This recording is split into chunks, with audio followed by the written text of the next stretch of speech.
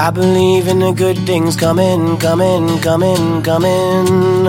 I believe in the good things coming, coming, coming, coming. Out of darkness, light are pumping, pumping, pumping, pumping. Into white light, all things running, running, running, running. And welcome to Waking with Aurea. I'm Aurea, and you are joining us on a journey of remembering, a journey of cultivating reverence for ourselves and life, which is one and the same. And yet we go on this search and search and search and search, looking for a purpose, looking for a destiny. And we are here with the attempt and the goal and the vision and the intention to solve that paradox, to give you some solace, some refuge, some knowing that we are all looking for what is our purpose, what is my purpose here? And we are bringing it back to perhaps the ultimate truth, that our purpose is to be here. Instead of looking for what our purpose here is, to turn it around and look inside and realize that being here is our purpose. I have the honor and the privilege and the joy, much more than the previous two, of having Peter O'Connor here. This is the fourth part of a four-part series of the Welcome Home, Welcome to Being Here.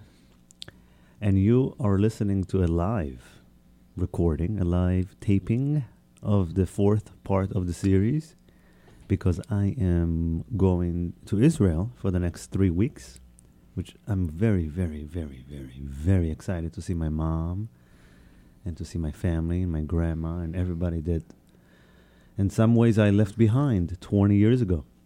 20 years ago, my mother put me on an airplane, and she knew I would figure it out. And I'm very, very excited to come back 20 years later to my family, with my family, to my home, with my home. And there's an excitement about it because I know that I'm also going to be able to come back home to my family. So lots of family, lots of home. And that is ultimately a quest, a journey to get to find home, to find our own community within ourselves, to find a sense of belonging just because we are here. So while I'm gone, last week, actually this past Saturday, Peter and I taped what you're going to be listening to for the next 3 weeks. And this is the fourth installment in reverse, just like we like it. We like to do it backwards. Intention first, purpose, vision first, grounding ourselves in being here, and then allowing everything to unfold from that. Because when we know that our purpose is being here, when we live it, when we experience it, and it takes practice and it takes some time to get used to the idea, to the fact that our purpose is joy, the joy of being. Our purpose is experiencing what this life has to offer us. All of our evolution, over all of our advancements, and the fact that we ate the apple at Eden, the fact that we ate the apple that gave us knowledge isn't a flaw. It isn't a defect. Quite the opposite. It's part of our evolution. We ate the apple to gain the knowledge that we are, have, and always will be separate and connected. We are our own individuals and we are part of a collective. And perhaps it took us thousands and thousands of years to kind of get over the fact that knowledge, while it is the greatest gift of a human being to be able to separate and analyze and create structure. It is merely a function of life. It is a much, much bigger function of a much bigger purpose. So knowledge is merely a tool. It's a mechanism for advancement. It's a mechanism for creation. And yet, it's something to be used by life. So in this fourth installment, I just want to bring in Peter, say hi, and say, what is it? What are we going to talk about today? Is it a mechanism for understanding? It can be, right? It is. Knowledge. Mm-hmm. And it can be a mechanism for confusion. Yeah. Right? Not to say too much knowledge. If the knowledge is pure, then great. But we confuse ourselves, don't we, with the abundance of information, quote-unquote, knowledge that we take in and what our mind does with it. I'll give you an example, which I can probably now use in the context that the world will understand. What are the two primary phone operating systems out there? What are the two kinds of phones, smartphones, right now out there? What are they? The two popular ones? Yeah. The iPhone. Right. The iPhone and probably the one you used to have. Right. What is it? So the Android.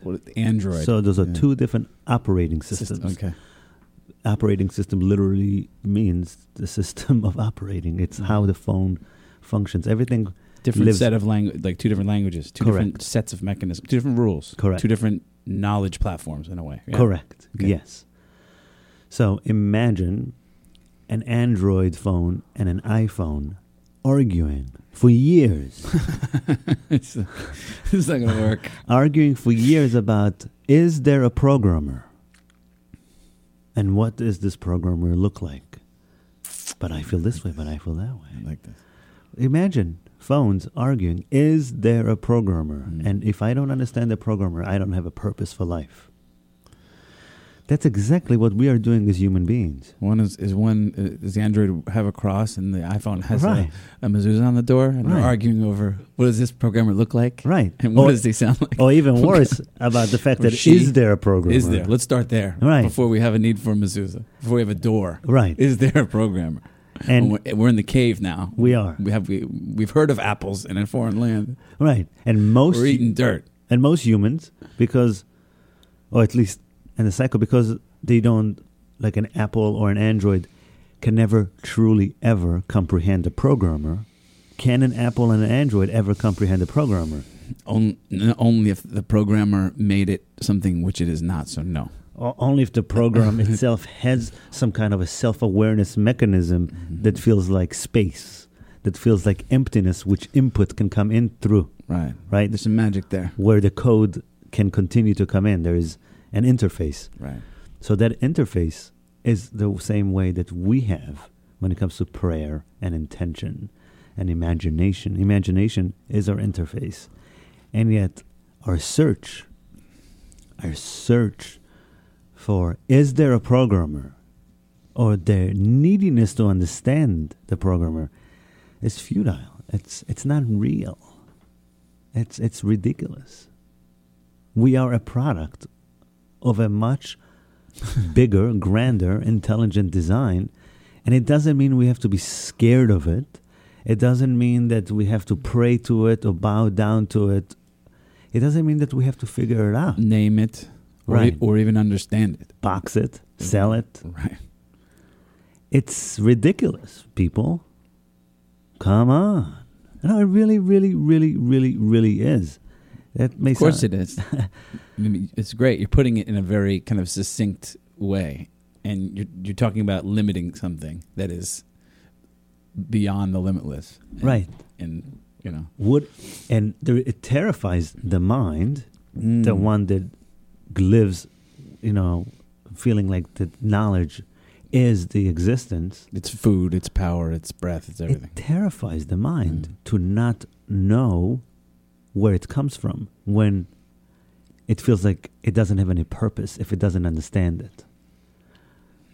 It terrifies the mind. And this terror that we have, or that we have had, from this need to understand, is much like an Apple phone or an Android phone using their resources, the central processing unit and the memory, on an endless loop, a search for the programmer, instead of actually doing its job and seeing what we can do with it, what the people who are playing with the phones can even do with it. What can we do with our senses and our bodies and our experience?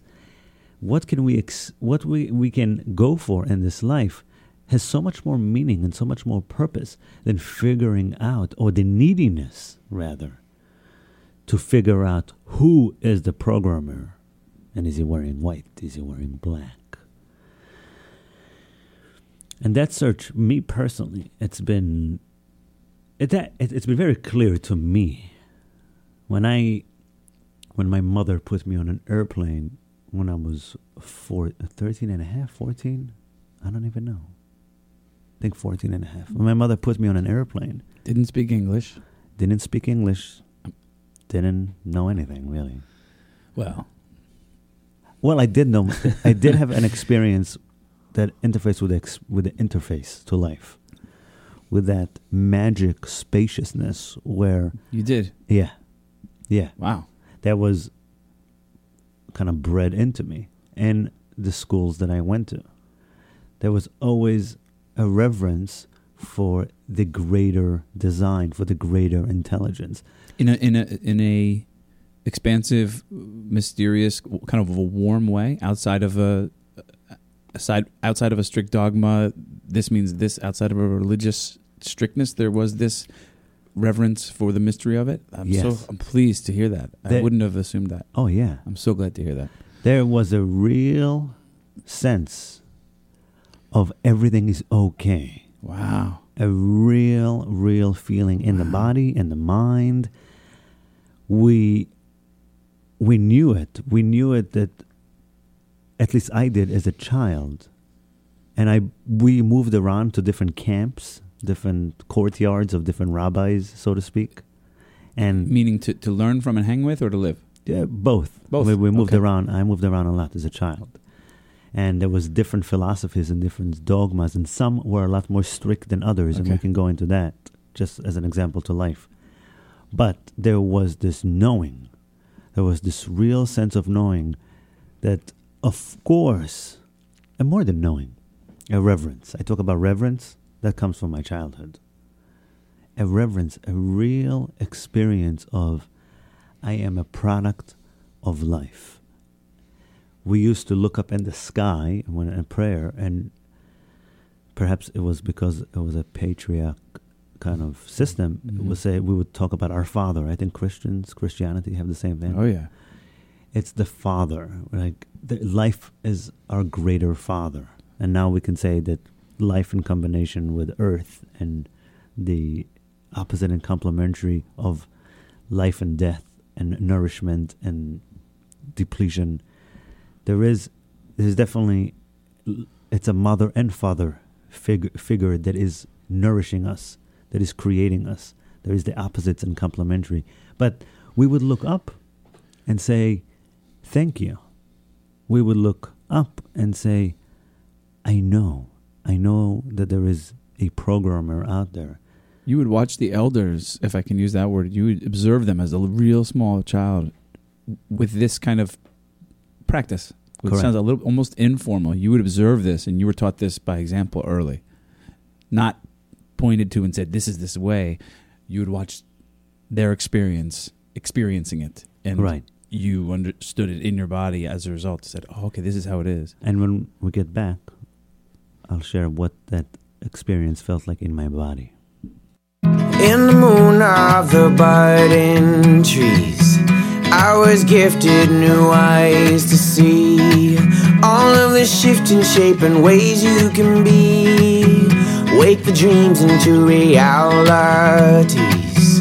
Wake the dreams into realities.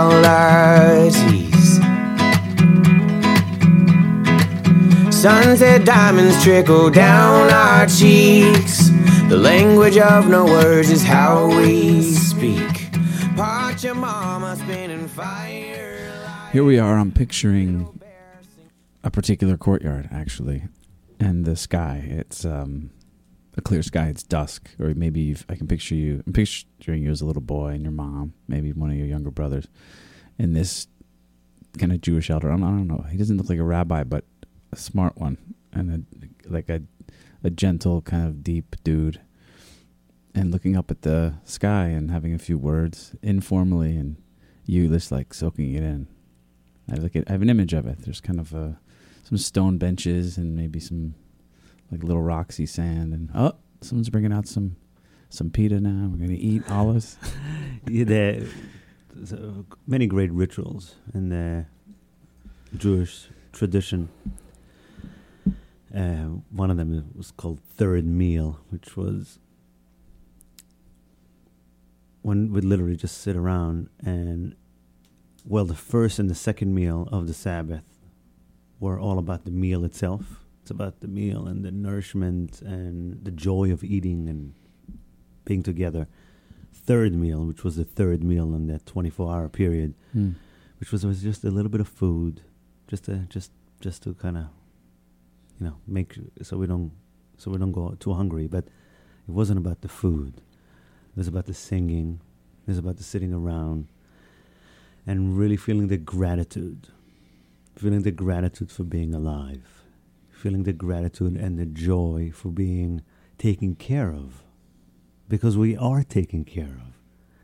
Every morning that we wake up, we are taken care of. Every illness or disease that may come upon us, there's a built-in magic and mechanism that heals us. And that is a much, much greater truth than any of the search for God or for the purpose or for destiny. And not that we don't have one. We each come with our own lineage, with our own story, with our own journey of expression, whatever it may be. And yet, it is much easier to find it or to have it find you when the real practice, if you want to get religious about anything, it would be about being here, about practicing what being here feels like. And I'll give you a hint. It's joy. It's real joy. It's that joy that bubbles up within you. I remember being a kid and having summers off from school. I remember how much joy I would have in the beginning of the summer and how much the anxiety would start creeping in at the last few weeks of the summer, right? Yeah, that Sunday night feeling. Right. For the whole darn summer. Right. Oh, it's brutal. Right. So there is this place where we just felt like anything is possible and there was no real to-do list, that you experience joy of curiosity, joy of being, joy. Space, man. Just being alive. Space. School is far away in your past and it's way ahead. You're not thinking about it. It doesn't touch you. Right. You're in the in-between. And you have nothing but time and space. And that is the joy that I felt in my body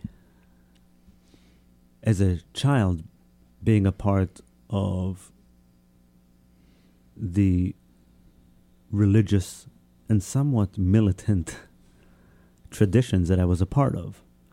And it's easy to get lost in the rules and the dogma. And I've also found that as the years would go by, I would find that the focus really became about fearing whether we're doing something wrong or not, fearing whether I'm following all the rules properly or not, as opposed to having the focus on the reason why religion even exists in the first place, why law or code of conduct even exists in the first place. They're merely reminders and containers to allow us to have a closer relationship with our own divinity. They're supposed to help us become kinder, become more loving towards a human being. And everything else is merely tools and resources. And it's quite interesting for me because when my mother put me on an airplane at 14 or whatnot to come here,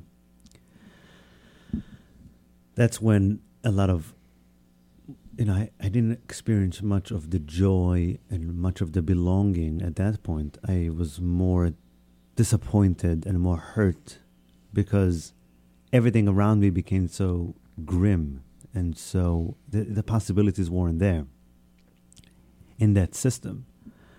And yet I find myself 20 years later in America living and being and teaching from so much of the same wellspring that I grew up with, seeing the dance between the mind and the heart, and seeing the battle almost that we have as humans to figure things out, to become more spiritual, to become more mystical. And yet it becomes about the search. It becomes about figuring things out. Sometimes we get lost in the routines and in the classrooms and in the teachings, as opposed to why we're being taught in the first place. Why are you going to yoga in the first place? Why are you going to synagogue, to church, to the mosque in the first place? And habits that are supposed to instill loving kindness within us sometimes turn it into an exclusivity club, to a club where others don't belong and we look down upon other people. And truth be told, I remember I spent the first 7 years of my life in one particular Jewish sect, which was more joyous. There was more joy. There was a lot more openness to other human beings. It was about giving. It was about sharing. Celebrating, enjoying, appreciating, reverence. And then 7 to 14, when we moved to Jerusalem and a few other places. That second cycle, baby. It was a lot more rigid. It was a totally different camp. It was Did you have enough? Seven is young. 7 is an older version of a baby in many ways. And this might be hard to answer. Did you have... Was the space and all those positive words you just used to describe that sect in the first 7 years, did enough of that infuse itself into you where you had a sense of it when this new heavier, stricter story and dogma was going to be placed upon you in the second 7 years? Do you remember that? How did you experience that difference? I remember that in my home life, my stepfather, who was my father to me in my life, I called him Abba, really kept certain rituals alive in the house that will maintain the positivity and the joy that is and always will be the point of any structured religion or structured knowledge. Just so we have more, we're more prepared and we're more readily accessible to joy and sharing and availability, which in older days and in older times, because there was a lot more things to be afraid of, we probably needed some of those more rigid structures just so we can let go. Some of those rules and laws of conduct just so we can actually follow something, because life was a lot tougher. There was a lot more things to worry about. Basically, to stay organized and know where everybody's up to, because there are threats. Correct. So, yeah. Correct. So when I left is because I couldn't find any more the joy of just doing things just to do things wasn't enough. And my mother, God bless her, had the guts and the courage to put me on an airplane and send me here to America, where I literally spent the last 20 years coming to this point, coming to a place where I could see where the search is the same. Because while I thought I left religion behind, and what was religion? And I mean the negative aspects of the religion, which I didn't like, was basically alienating other people, taking certain set of belief systems and believing that we are superior and other people are inferior. trying to belong to a certain group or a certain club just to be successful. I thought I left that behind. You were aware of that by 14? Yes, you had absolutely. that sense, yeah. Well, we were trained to not like other groups. That was part of the characteristic of this sect. Correct. Mm. We were trained to feel appalled, repulsed, and disgusted. Literally, I felt that in my body. Wow. Just when people from other courtyards would come around. Right. They didn't allow other Jewish religious kids in my school because of the color of their skin or their rabbi. And I found, and guess what? 20 years later, I'm in America, and I find that it's the same problem everywhere. It's also the same problem we're having in the West. We judge people by their classes and where they come from. We tell people that they do not belong until they do something in particular, that they're not doing a good enough job until they take certain actions. And that's my plea on this podcast. That's what I'm here to remind, that the laws of conduct and the rule and the religious groups and the group habits and the journeys and the ceremonies and the classes and the rituals and all of that, and mysticism itself, and knowing the truth, it's really nothing. It's pointless if we don't live it, if we don't live what it's supposed to help us be and do, which is cherishing the moment, enjoying and having respect and reverence for our actual life. Without that, then we're just a bunch of computers arguing about a programmer. And we know that there is a programmer, otherwise we wouldn't be here. And we don't need to figure it out if it's a he or a she, or if it's a they, or if it's a whatever it may be. It exists. We're here. Can we please get over ourselves and start to find the real joy of being here? And we don't know where to begin, don't know how to fit in, caught in between the lines, fighting this world from inside. Can't go back, we're on a one-way track. It's been a million miles gone. Is it taking us to where we belong?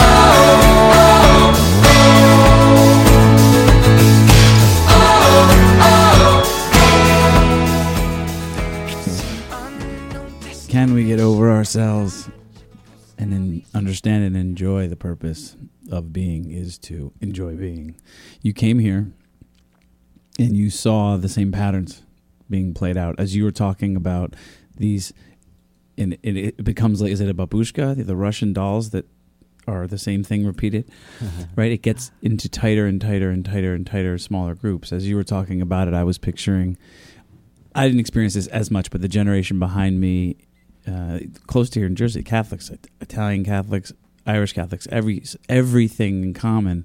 And yet, not that long ago, in these types of households, you can't marry an Irish girl.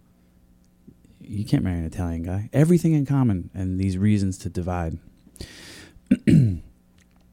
These patterns that have played themselves out over long periods of time in very, very similar ways, they start to live in us as individuals. If we talk about creating a practice to cultivate the joy of simply being, is it important to look at the ways in which we do these things to ourselves? We exclude ourself from a certain experience or a certain appreciation of self because of our skin color, because we haven't done said action, because we don't have this graduate degree, because we haven't been in an intimate relationship in 7 years, or just because we have a little secret that we really don't like ourselves that much. And if so, for those of us who are out there and saying, boy, I'm doing my best to be, and yet there isn't that much joy there. It's a lot easier to ignore it. What can we do? What do we do? Because it's the words are lovely, and I can I know at times in my life, and you know, you hear someone say it like, enjoy being, and man, it can bring up fire, and so it can bring up fangs in someone. You can have an angry response to that. What is that? You know, I don't have that. It sounds so easy to say. How do we? Where do we find it? How do we create it? So here's the truth. The truth is, when we ask these questions, it's usually because we know it to be true, but we're just afraid to sink into it because it really kind of overrides our apple-eating mind. It overrides our logic. When somebody, you know, lately I've been using the word God more, just because it's something so common to this notion and idea that there is a greater intelligence, a greater force. You didn't for a long time, and I never asked you about it. I just, like a lot of things, I ask you about a lot of things. Right. You do, and a lot of things I purposely don't ask. I just like to observe and see if I can figure it out or not figure it out, and that's one of them.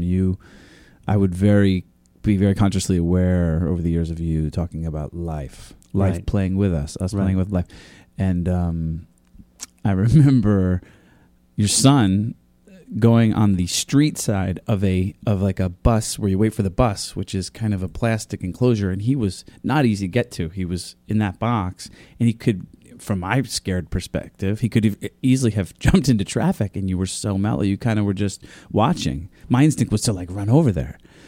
And I said, oh my gosh, you really trust him? He said, I trust life. You know, and I have noticed in the last... recently, since the weather started to turn, you've started to use the G word a little more, a lot more. And I'm honestly using it because it brings up the images and the feelings in people that I'd like them to explore. When I say God, it's loaded for people. That's why I thought you weren't doing it to create a space of we all have this. A lot of us have baggage about what that word means, and we have different ideas. And so let's start with a fresher concept. And now you're saying, now you're going to go into it. Let's work on some of the stuff. Right. I will play I will change, day by day. But when I say God and it pisses off someone, it's usually because deep inside they actually want to believe in something greater than ourselves. And the notion of God gets you upset because you've been disappointed with the garbage you've been fed. So when I say God, I say I want you to reconsider your relationship to the unknown, because for me God is just this unknown. God is this unknown place, this unknown spaciousness that is behind or within the space of the Big Bang, or the space of the cells that... creative force of some yes, sort. the creative force of some sort. And that... Or all sorts. Of sorts. Or all sorts. Yeah. And that and that's why I want to start going back into that. I want to start telling people, awakening this either place of anger and hurt from the word God, or the place of curiosity, because as I'll keep using God, I'll also continue to say that for me, the truth is that life is God. When I say thank you, God, I also say thank you, life. I say thank you, life. And I'm here to influence, I'm here to inspire, I'm here to really remind you and everyone that it's okay to let go. You are more likely to enjoy life when you let go for not understanding what God or what that bigger, higher, softer, harder intelligence can be in your life. But it does exist. We are here. We wake up every day. So to your question, I want to say the same thing. When you really do want to experience more joy in your being, but you can't find it, or it sounds difficult. Here's what I'm saying. By the time you're already in this conversation, by the time you're already listening to this, then that place of search, that place of knowing that there is more, knowing that the joy is possible, but you keep looking for it. That is the reminder. That is the place where I want you to admit.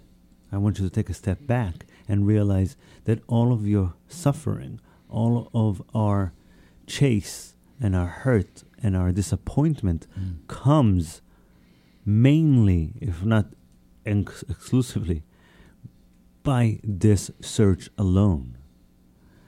The idea that we are supposed to search for something and go for something, and the idea that we have had an original sin, that we ate from the tree, that we fucked up, excuse my French, or English, the idea that we are defective, and our purpose here is to correct our defectiveness, that we lost our connection with God, that we lost our inherent channel with the divine.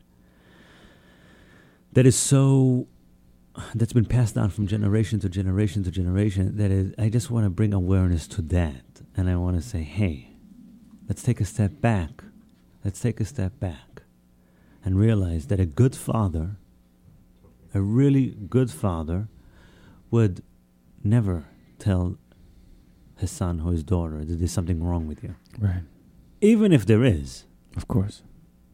Because there isn't anything wrong with you if you can't do anything about it. Right.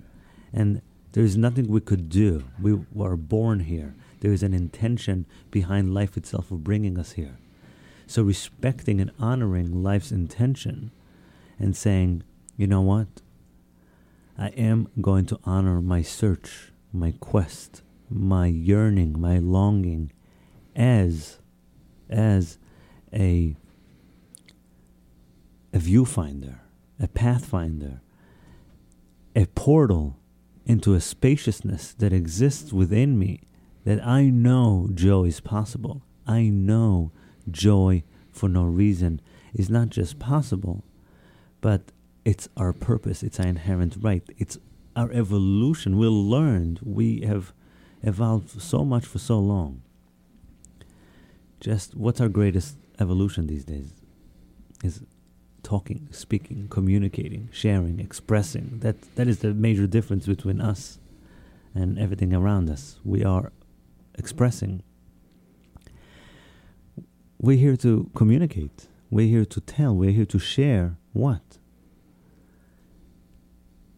To share how common the sacred experience of being alive, how simple and celebratory the feeling of waking up and being exposed to an infinite amount of possibilities. And when it comes to practical, you want to get practical. I haven't seen anyone get to a level of joy that is sustaining without taking consistent breaks, without taking consistent time and space for themselves.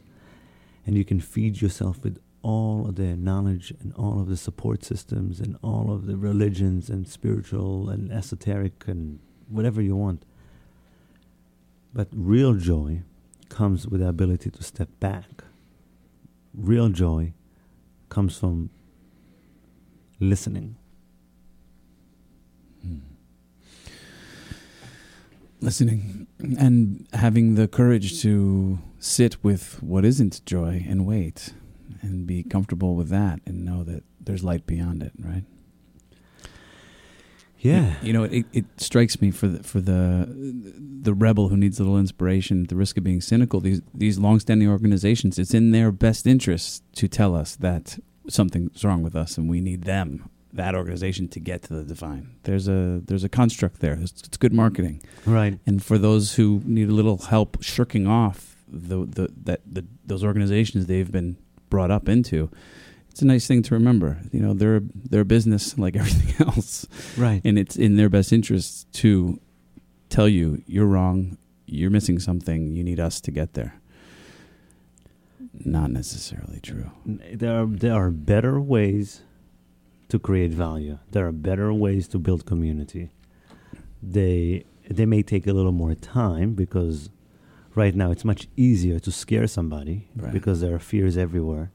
And it's almost easier, unfortunately, to believe that there's something wrong with us. Because when I tell people, I mean, I don't, but when somebody hears, yes, we lost our connection to the divine, it rings true. It does, actually. Because there's a part of us that knows that we are very magical, and yet we don't understand how come we're not doing anything about it. And people prey on that. People prey on that sense of disconnection.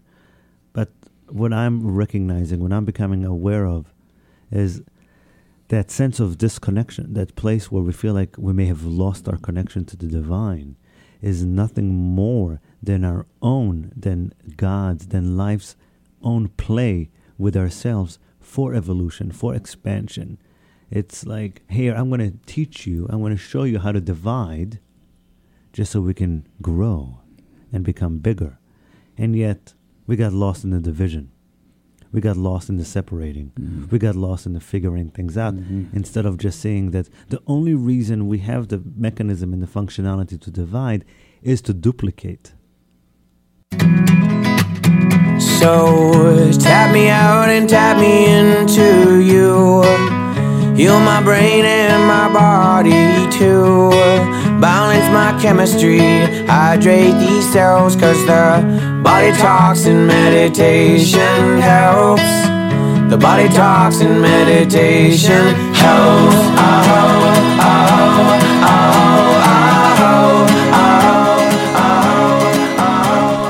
We do a lot of our work with the concepts of the wheel, with mind and body and spirit and heart, and we do it with the seasons.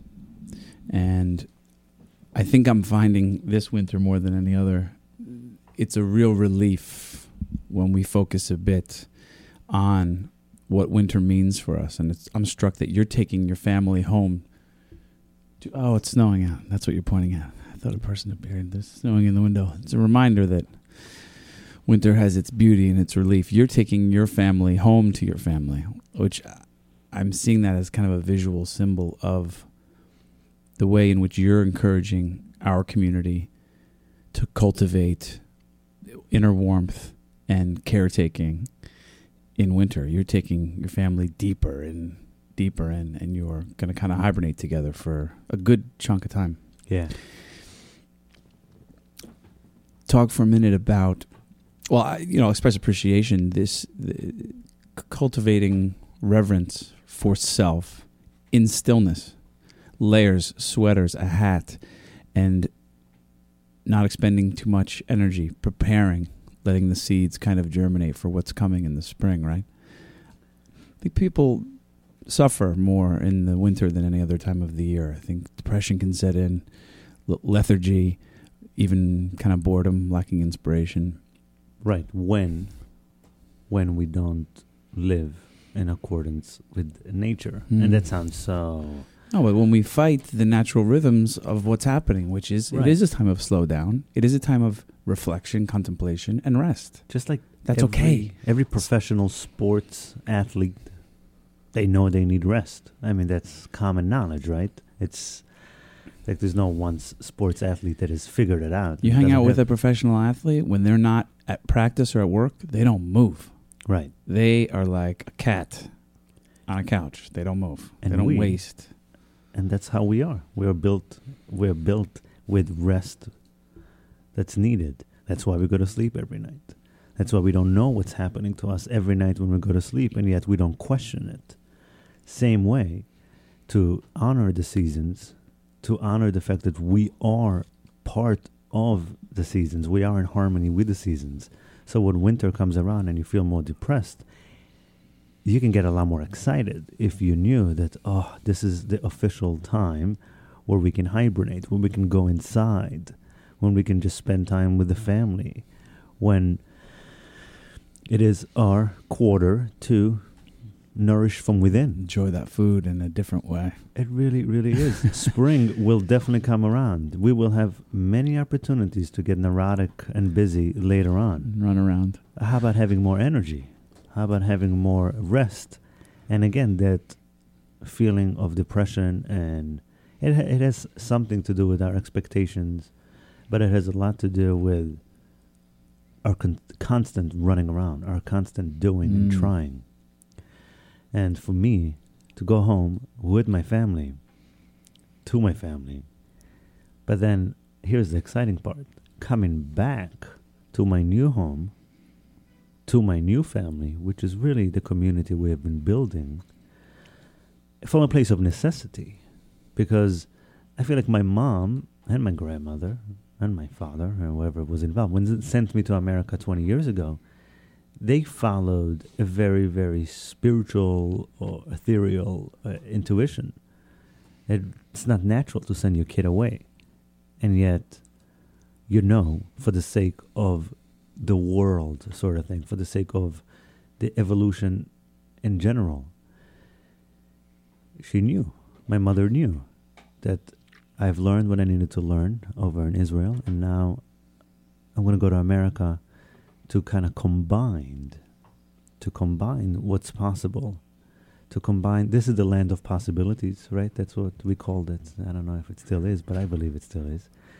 And my spiritual nature, my spiritual upbringing, to combine them together and see what will unfold. And what's unfolding is just pure community building. And when I say out of necessity, it's because it is. It's the only thing left to do.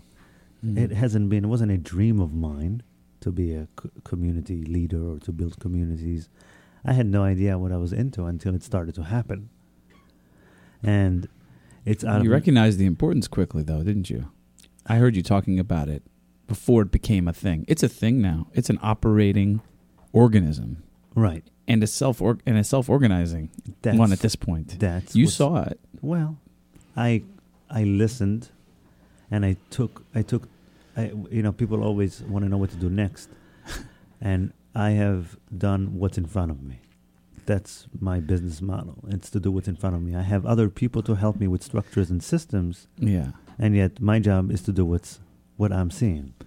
I think, to your credit, you saw what was happening too. You couldn't do it all yourself, frankly. You were working with, and at times taking care of a lot of people. And we had talks about that. You had the vision that, this will be able to people will be able to take care of each other more.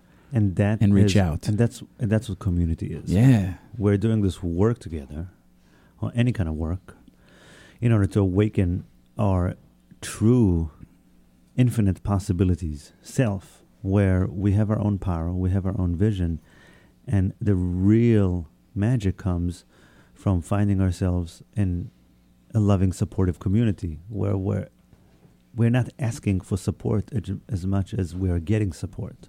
We don't have to go around and ask people for help. People come around and help because they see what we're not asking for help with. And that's real support. That's real community. It's that we start to know each other's flow, and the collective good becomes the intention, because only then can we shine individually. And that's what living mysticism is all about. That's why we're doing this work. It's all of this is to ignite a sense of awe, to ignite a sense of passion for being alive. It's to see the beauty in the world, to see the beauty in ourselves, to feel the beauty of being together. And then what? That's up to us. That's what living mysticism is. That's why we do spiritual work. That's why we get together. So we can create and express and engage in a way that the world has never seen before. We don't have to worry about or think about what needs to come ahead. All we know is that when we work together, when we feel safe and supported and our imagination is free, what we can build together is beyond our personal imagination. It's beyond what's ever been done before. And this is the most exciting time ever in the history of humanity for the reasons of how connected we are and how much resources are actually possible and accessible. And it's a really blessing. It's a blessed time to live in.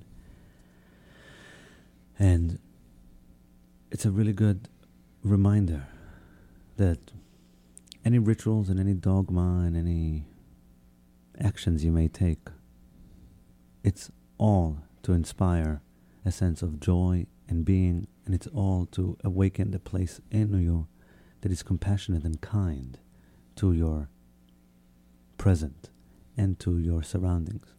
So it's been an honor to be with you. I look forward to my trip to Israel, and I will see you and talk to you when I return.